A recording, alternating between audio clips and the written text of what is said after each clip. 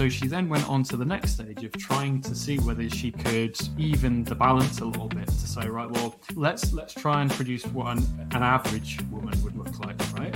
And it still produced something stunningly beautiful. The only point at which the output changed is when she actually went ahead and said, produce a picture of an ugly woman. And it produced gargoyles, like the sort of images that you've seen from a horror film. Like they didn't even really look human, but they all looked incredibly old. There was no middle ground. Yeah. Either you had an AI producing a stunningly beautiful woman, or something from a horror show. It's a long way of saying that there are obviously inherent biases in the way that these AIs produce results.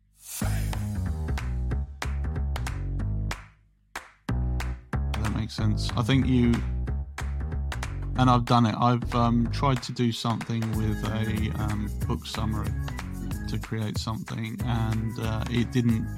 Needless to say, the result was mindless verbiage, which is not what I was aiming for, unfortunately.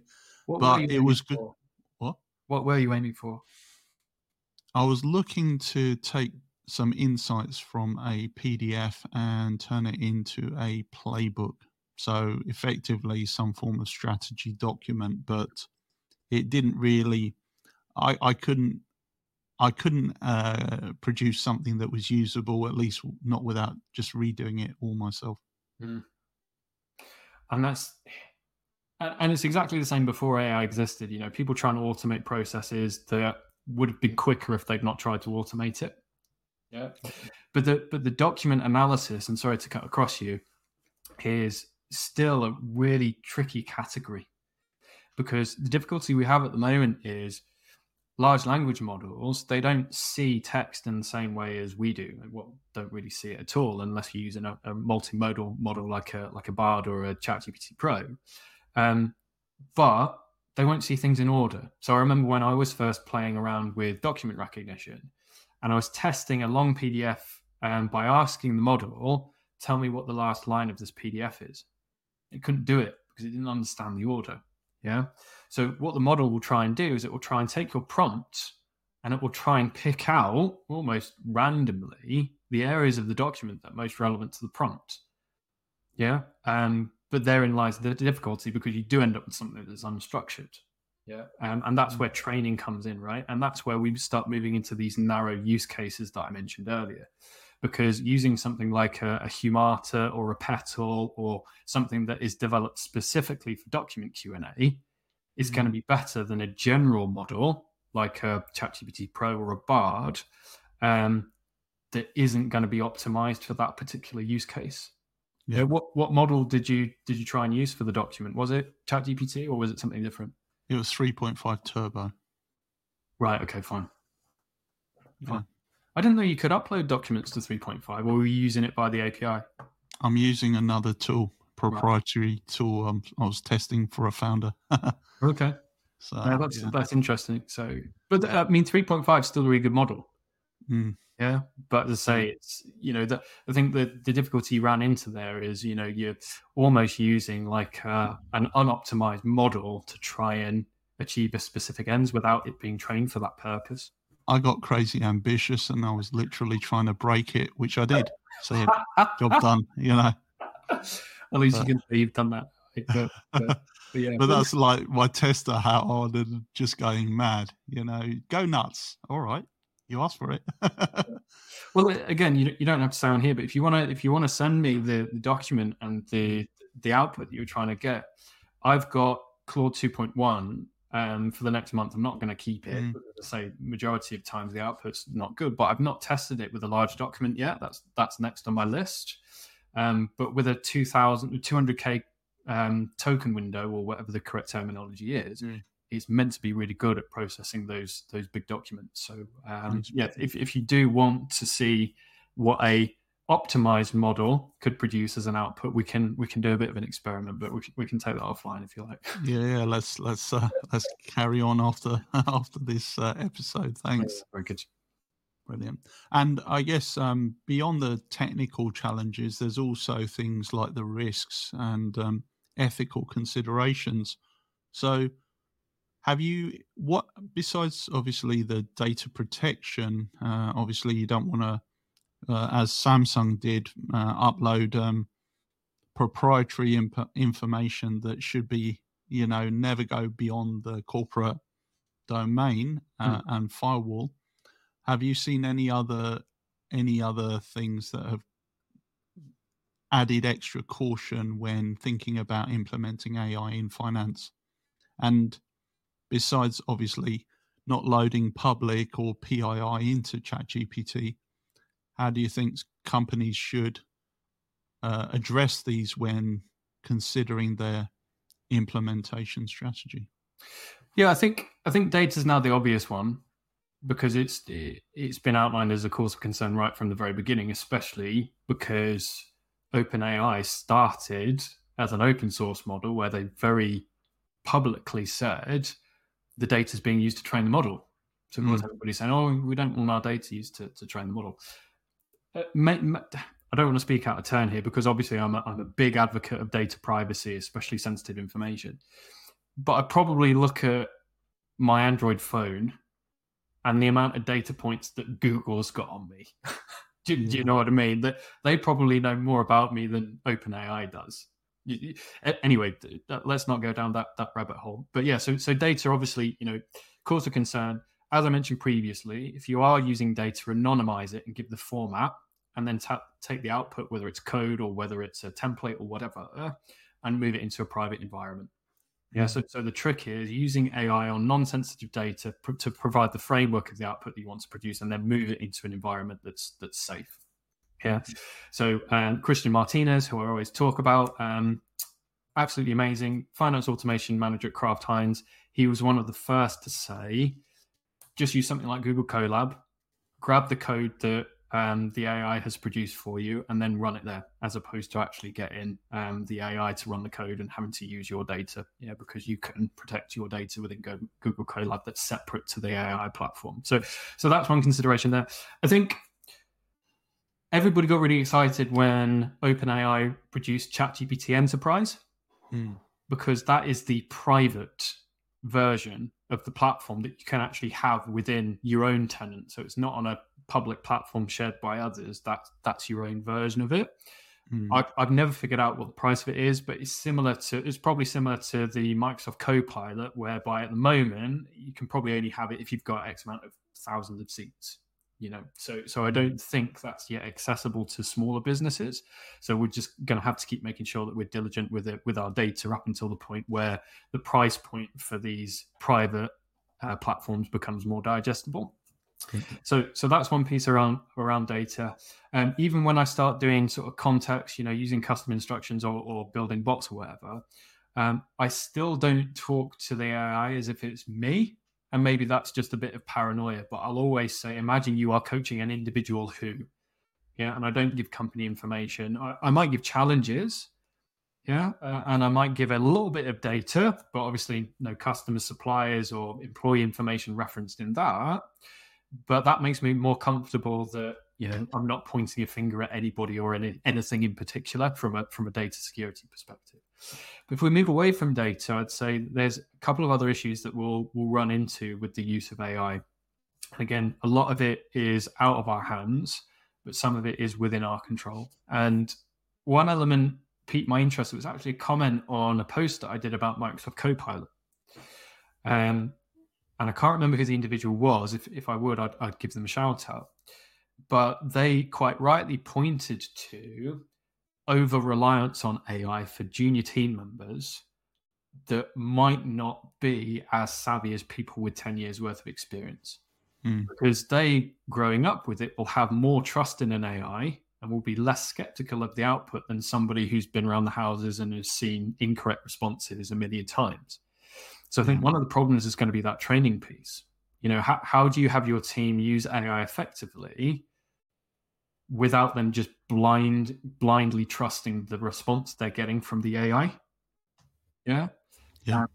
Human validation is still very important, especially if it needs to meet, brand guidelines for your organization or company policy and all of that sort of stuff. You don't just want people copy and pasting the output from an AI, either to be something that's incorrect or not within policy. So that's one issue. I think training is going to become more and more important. I think tools are going to become easier to use, but I think training is still going to be really important.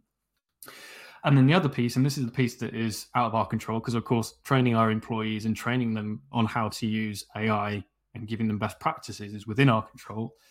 How the AI is trained is outside of our control. If we're using a mainstream AI, unless we've got a developer that is actually training the AI ourselves, which many companies have that luxury, right? We're reliant on the way that these language models have been trained. And the example I'll give isn't with text generation or some of the use cases we've spoken about today. It's actually image generation. Yeah. So you've heard of Midjourney, right? Yep. I've told the story before about how I produced a presentation 90% with AI, even the images, using Midjourney to basically generate pictures of offices and all of that sort of stuff. But I was at a Microsoft event last year, and they had a speaker there. She was sort of a tech journalist. I can't remember what her official title was. I couldn't find her on LinkedIn, which I was really annoyed about. I think that's maybe just a personal choice of hers. But she gave a bit of a history of AI, but then she also moved into the territory of biases within language models. And she generated some images using Midjourney just to put this to the test a little bit. So she, without doing any clever things with prompts, just said simple stuff like generate an image of a CEO. And it produced 4 pictures of a man with slick hair and sunglasses on, in a leather tilt and swivel, obviously male, and good-looking male, super cool, good-looking male, right? With a very basic just generate a picture of a CEO. And then she said, generate a picture of a nurse. And it produced a picture of a lady. But what was more interesting, actually, was the way that AI just by default will generate a picture of a woman, and again without any sort of sexist or because no issue who wants to identify with who. I'm not sexist, I'm all for equal roles and all of that sort of stuff, but the AI generated prompt was of a beautiful woman.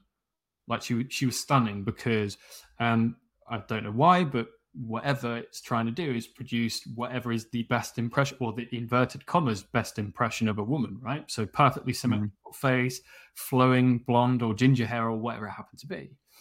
So she then went on to the next stage of trying to see whether she could even the balance a little bit to say, right, well, let's try and produce what an average woman would look like, right?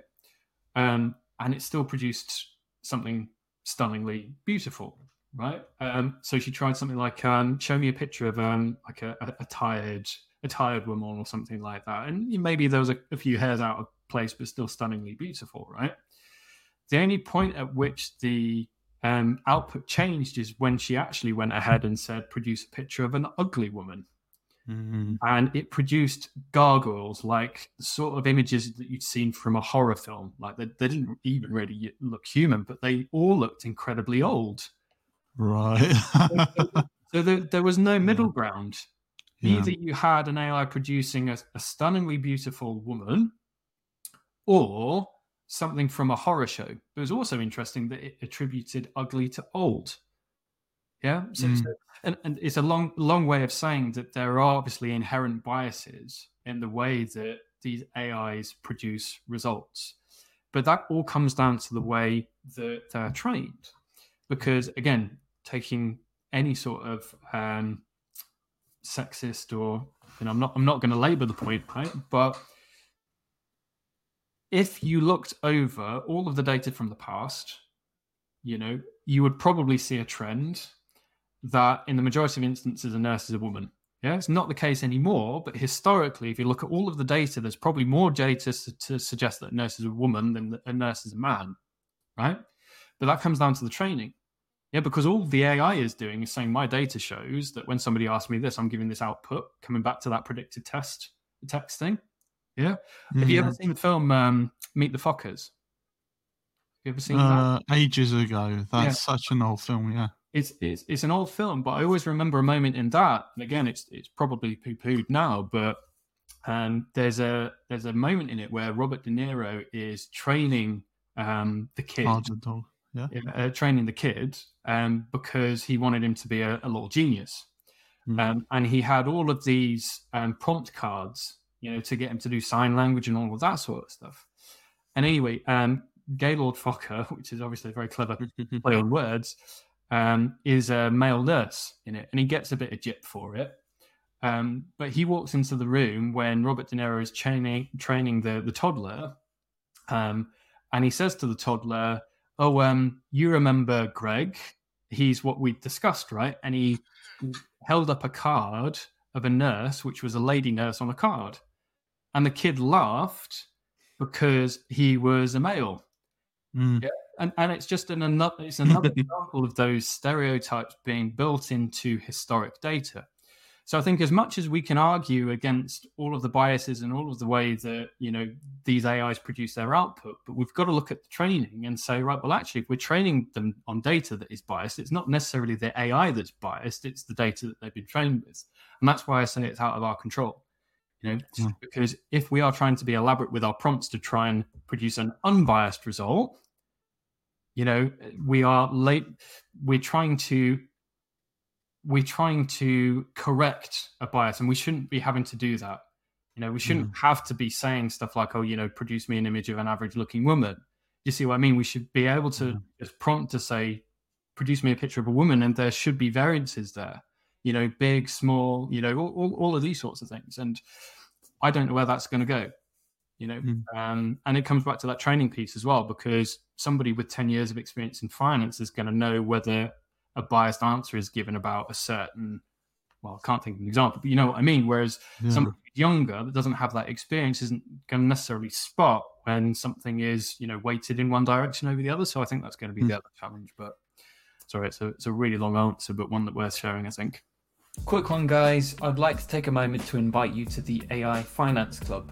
The AI Finance Club isn't just another professional group. It's a dedicated platform to help finance pros integrate AI into their work. Now, with AI revolutionizing every aspect of business, staying up to date and building AI skills is no longer an option if you don't want to get left behind. So with a membership, every month you'll receive a live workshop with industry experts, including me, to help you apply AI in practical finance scenarios. You'll get an in-depth review of the latest AI tools tailored for finance, so you know what works best. You'll get customized AI prompts to help transform the way that you work, curated news and updates on AI advancements in the finance sector, and deep dives into AI in finance processes to help optimize your finance operations. Now, personally, I do believe that a hive mind approach to learning works wonders.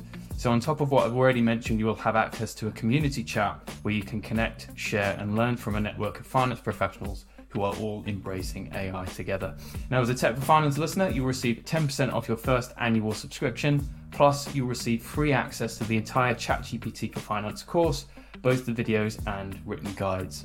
Now, to take advantage of this offer, go to techforfinance.com/AI and enter the code ADAM100 at checkout. Once again, that's techforfinance.com/AI with the code ADAM100 at checkout. See you there. Absolutely. And it's very thought-provoking.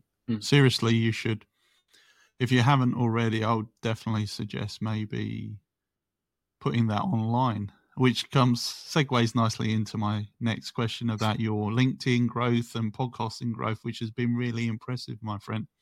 Thank you. So I really liked your last post, which said you grew your podcasting audience by, was it 999%? Yeah. That is impressive, I must admit. And also, you've been growing your audience steadily on LinkedIn, but at a very good rate. And I guess as a growing influencer on those platforms, what strategies have you used to engage and educate your audience about AI and finance? So thank you for the compliments. So just on the podcast, and I said it in the post, 999% was a bit skewed because technically last year was the first full year that I've been doing the podcast, right? I think the first episode was released something like June 2022 or something like that. So I only had 6 months in 2022 and then 12 months in 2023. So the figures were going to be bigger. Plus, when you're starting from a follower and you get to 500 followers, then of course the numbers are going to be big, right? So the more useful metrics for me on that were number of minutes produced, for example. So the number of recorded minutes increased 500%. Yeah. So that is a metric that will be more useful going into next year in terms of how many guests have I managed to bring on, what's the quality of the conversation been, how long has the conversation gone on for. So I think the stats in 2024 will be more useful this year than last year's stats. So I just wanted to say that. But I think from a podcasting angle, as I mentioned previously, it was to scratch my own itch and say, right, well, I've still so much to learn. And the best way that you can learn is from people that know more than you do. And everybody knows more than you do in one area. Yeah, which is why people need to not like self-deprecate and say, I'm not as good as you, because everybody's an expert in one area. They might just not know it yet. Yeah. And that's what I'd encourage everybody to look into. Where are you? And this is an Alex Hormozyism. Alex Hormozy, massive entrepreneur now. He says you need to be one of zero. Yeah. So what's the one thing that you have that nobody else does? What's the one thing that you can talk about that nobody else can? Yeah. And if you can't do that, what's the one thing that you can talk about better than somebody else? So thinking in those terms. But it ties to a question about building that and producing content that strikes a chord with the people that I work with every day. Now, I'll be brutally honest and say, initially when I started off, I just wanted a big following. Yeah, because I wanted to come across as more credible as my customers, and I wanted to, it was a bit of an ego trip, I guess, how can I build a personal brand so I'm recognized for something? So it started off as a bit of a selfish pursuit and a bit of an addiction, actually. Because when you get a few hundred likes on a post and you see the impressions, then you get all the dopamine and you think, oh my God, I'm amazing, and all of these sorts of things. But when I look back over it, I was doing a really good job of analyzing LinkedIn, seeing what similar posts were performing well, and then trying to emulate that to get on sort of the algorithmic wave. Yeah, and that's what's so difficult about these platforms is, to an extent, you've got no control over the reach because the platform will decide, according to the algorithm, how many people it's put in front of. Yeah. So I had some really good successes with a couple of posts that probably got me most of my following. Right. So there's a couple of examples.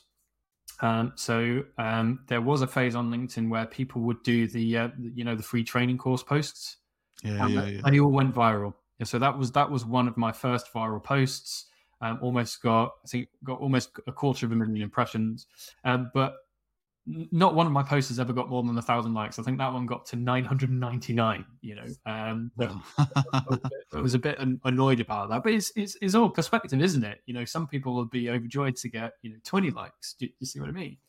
So that's all a matter of perspective. So that's initially how it started, and I remember getting to 10,000 followers and thinking, wow, I can't believe that I've done that. But getting to 10, and people probably kick me for saying this, wasn't actually that difficult, getting to 10,000 followers, because I had, coming from sales background, I think I started with maybe 2,500 connections. They weren't technically followers, they were just people that I connected with. So in reality, I only needed to find 7.5 to get to 10.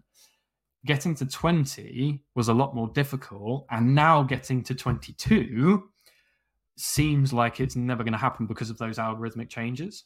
Yeah. And also because I've decided that I want to produce less content that serves an algorithm, and I want to produce more content that's useful. So more recently, I've got back to doing more text-heavy posts. Yeah. So from a personal development point of view, I'm keen on improving my writing. Because I know that if I'm getting a good response from a text-only post, if I then do an iteration of that in the future, there's a graphic, for example, that I'm going to get a better response because that base text post performed really, really well. And you've got to, again, you do have to. This is where it gets past the algorithm, because the algorithm can serve your content to other people, but it can't tell people whether to click the see more. the little button underneath the hook that says, yeah, show me this full post, is entirely down to you to make that first line so sexy and so clickable that people then digest the rest of the content. Yeah, so people talk about hook writing and all that sort of stuff, and it's what I'm trying to get better with. But again, I use AI for that. I don't get AI to generate my posts, but I look at what's performing well, and then I get AI to produce inspiration based on other high-performing hooks that then might be relevant to me. And then I take that inspiration and then I distill it into my own post. And again, it just speeds up that workflow as opposed to me having to do all of those iterations myself, right? So it's speed of output rather than quality of output that I'm using the AI to produce for me there. But we'll have to see how it goes, because coming back to the old, I think it's Seth Godin, I can't remember, it was 500 or 5,000 true fans. Like if you've got, a small group of people that you can genuinely help, then you're set for life, right? And this is where we go from vanity metrics to actual tangible metrics, right? Because getting to 100,000 followers, 500,000 followers, yeah, it's great, but what element is vanity over utility? Because people following you isn't an indication of whether they'd likely engage in a real life conversation with you, whether they'd actually subscribe to your newsletter or not, whether they'd actually subscribe to your podcast. So I think this year I'm going to try and do more analysis around not just the impressions and the likes and the engagement, but is actually on the output of who am I getting signed up to the newsletter that I can help offline? Who can I get following the podcast that gets the advantage of my experience and the other podcast guests that I have, right? And that post that you mentioned about the Spotify stats, that's a good example, because it's not got a huge amount of impressions. I mean, I think looking at it this morning, it's about 7,500, which again, compared to some, that's a lot of impressions, right? But the real measure was how many people actually went and followed the podcast from the link that was in the bottom of that. And a lot of people actually did. So yesterday I was at 490 subscribers on Spotify, and now I'm at 510. So that post produced 20 Spotify followers. To me, that's the real gauge of a successful post. It's how do you inspire action off the back of it to the point where you can help people offline, because an email list will last forever.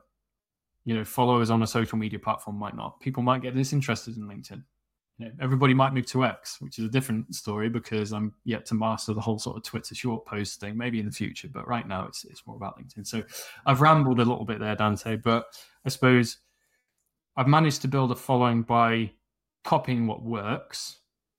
But now I'm less bothered about the size of the following. I'm more bothered about the outcomes of the content that I'm posting as a gauge for how much it's helping people. No, that's a really great answer and very authentic. So thank you, Adam. And to be fair, I would love 100 likes on one of my posts. I haven't even hit that mark yet. But for me, it's not about that. It's about sharing.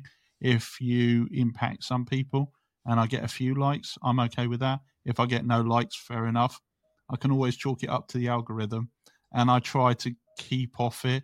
The main thing is don't get obsessed, because the biggest challenge is avoiding doom scrolling on LinkedIn and having it waste your time when you could be learning a skill, getting on with things that will move you forward as a person, as a professional. So, and you're dead right, because I could spend my time trying to learn how to master the algorithm to the point where I do have 1 million followers or whatever it happens to be.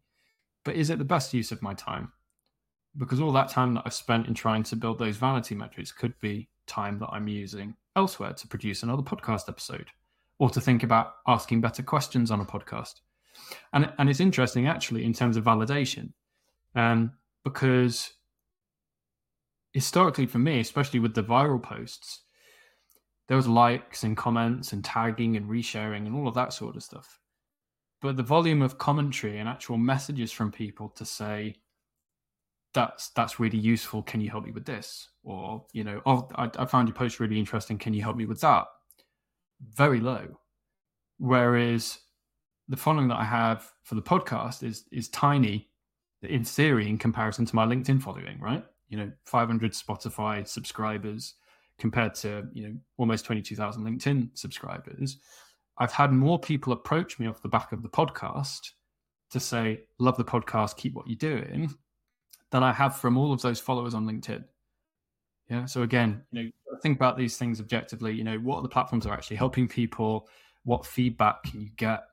And again, that's another challenge that I've got at the moment is, the newsletter's now coming up to, I think 1,080 subscribers or something like that. So it's tiny. Nicola's got 50,000. Oana's got probably 35,000 now. So they're big newsletters, right? But slowly but surely, I'm getting more replies to the newsletter saying that was really good. I even had a message from one of the newsletter subscribers actually contributing to the next newsletter because I started doing sort of featured prompts and featured bots and all of that sort of stuff. And somebody replied to say, "Oh, by the way, check these out. I think you might find these interesting."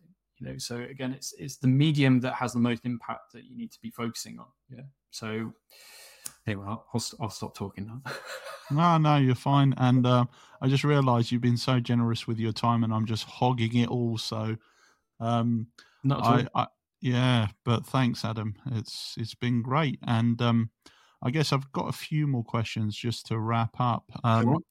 What emerging trends in finance technology excite you the most, and how do you see them shaping the future of the industry?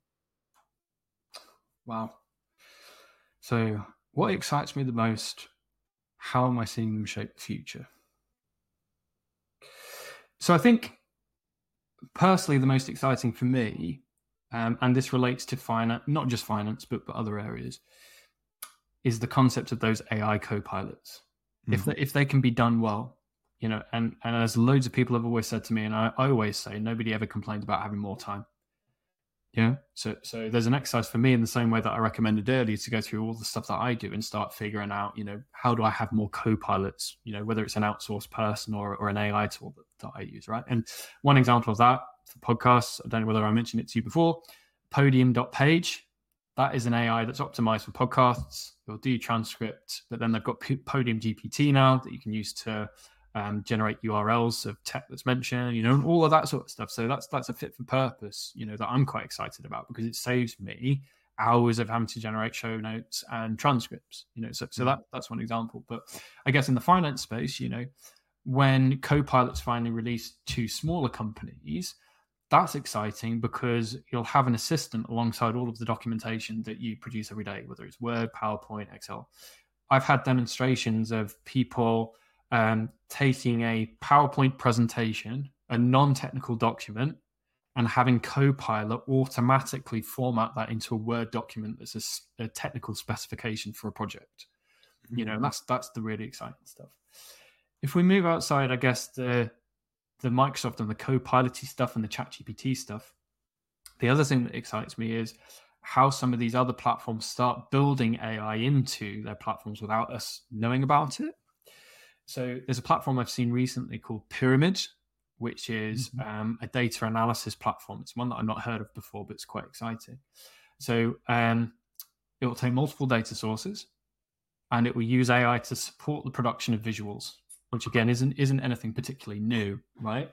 But it will then go a step further and work that data into a presentable format for you, to the point where you can interact on the fly. And again, it's nothing that's particularly new because you could do that with a combination of tools, but having everything in one platform whereby you can take the data, produce the visualizations, and then turn it into a presentation that is not just a presentation, but also interactive when you can change the variables, that then ties into that business partnering piece, right? Because we've automated the data, we've automated the production of the visuals. Now our job is to tell the story. It's to relay that data and to get everybody involved, and to really start that discussion. So that's, where I'm seeing it headed, because the second part of your question was, what does the future look like? I think it's exactly that sort of stuff. I mentioned previously as well that I think we're going to have the concept of AI agents, whereby they'll start acting more as humans. So I experimented with this previously. I've used the example before. But when Agent GPT was first released, it was advertised as an autonomous agent whereby you just give it a goal and then it will prompt itself until it's achieved that goal. I asked it to find the best price of a Mercedes because I had a friend that was looking for one just as an experiment. And it did an okay job, but it was very evident that it was buggy, kept looping, kept getting confused and all that sort of stuff. But I think if somebody masters being able to work from an outcome backwards rather than us having to prompt at the beginning to try and get towards that outcome, I think that's going to be a bit of a game changer there. Then there's an argument to say, well, are we then in the territory of artificial general intelligence? I think we're probably getting there, but who knows? So short term, I think some of the tools that I mentioned there, augmenting what you do on a day-to-day basis so that you can start shifting your value towards more of that building influence and winning hearts and minds. But then I think in the future, it will get to the point where AI start acting like people that you would outsource. Brilliant. And do you have a personal mantra or philosophy that guides your professional decisions and innovations? Decisions and innovations. I don't think that I've ever thought in terms of mantras.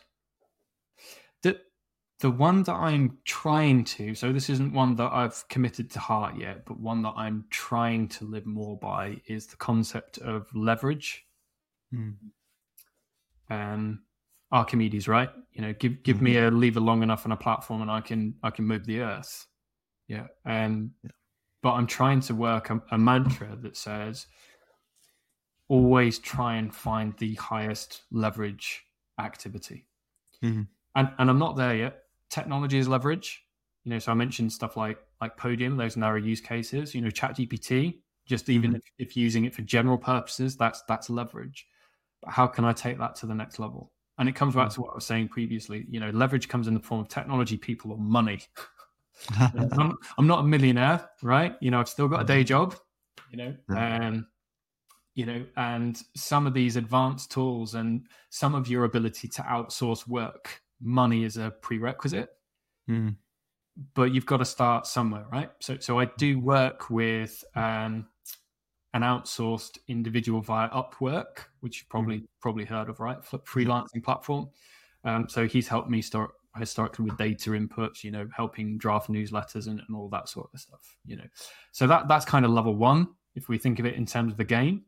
But as I'm able to outsource, as I get more money, whether it's to a person or an AI, I'm going to try and look for those high leverage activities. And again, you can use AI to get to that, right? From all my tasks, which is the highest leverage activities that's going to get the majority of my output? It ties to 80-20, right? It's exactly the same premise. Another really good book, The One Thing, can't remember the authors, but what is the one thing that you can do that makes everything else easier or irrelevant? Yeah, and it all comes down to leverage, right? What's the lead domino? So I'm going to try and think more in those terms, whether it's a work in terms of the reporting that I do with the team and all that sort of stuff. What's the highest leverage activity that I can do to make sure that we're making the best possible decisions? And then when it comes to stuff like podcasting and newsletters, what is the best title format to increase newsletter open rates as much as possible? What is the highest leverage LinkedIn hook that's going to give the most newsletter subscribers or podcast followers, and all of that sort of stuff. So I'm going to try and think more in those terms. But yeah, what's high leverage? What's the one thing that I can do to make things easier or irrelevant? Fascinating. Thank you for sharing that. And I guess what's next for Adam? Any upcoming projects or goals you're particularly excited about? I get excited about a lot of stuff, and this is maybe where I struggle a little bit, because it's very easy being an introvert just to keep myself to myself and experiment, and delve into all of these tools and do all of this sort of stuff. I think next for me is actually realizing it and making it more useful. So I mentioned the AI Finance Club previously. So that's a little project that I guess goes hand in hand with my own newsletter. But it's more community focused rather than my own following. That's something that I'm working on at the moment. But time is the biggest limitation at the moment. When you've got a lot of plates to spin, you've got to pick your battles. So I think for me, consistency and focusing on, I guess, quality over quantity is probably something that is next for me in 2024. Brilliant. And it's all been high quality from what I've seen, but as you say, the leverage will probably be the game changer for you next year. So yeah, absolutely. If I can focus on the 20% of stuff that produces the best results, then it's just, how does that scale, right? And then there's two decisions to make, right? Either you spend less time, you get the same output, or you increase your level of activity and then produce exponentially better results. But it's always a balancing act, right? Because with two kids, a day job, all of that sort of stuff. It's the question is where do you spend your time, and you don't get your time back, do you? So there's lots of questions, often more questions than answers, but hey ho.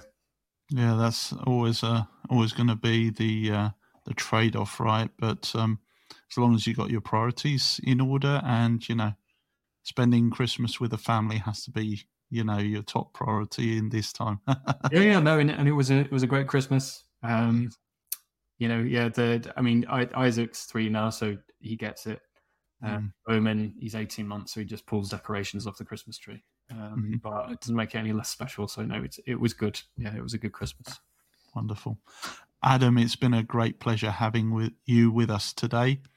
And I really loved your insights into the music, AI, and finance, which have not only been enlightening, but also inspiring and thought-provoking as well. So if any of my listeners would like to reach out to you, where can they best connect with you online? So LinkedIn is the best place. Just search Adam Shilton, Shilton. I think the official handle is Adam Shilton Tech, TECH. So I think it's LinkedIn /in/Adam Shilton Tech if you want the full URL, but you should just be able to search me. There is another Adam Shilton who I think works for, I can't remember, I think he works for design in Starbucks or something like that. So it's not that Adam Shilton, it's the other Adam Shilton. And then the website, so www.techforfinance.com. It's only a card, single page, but it directs to the newsletter site, which is newsletter.techforfinance.com. So subscribe there.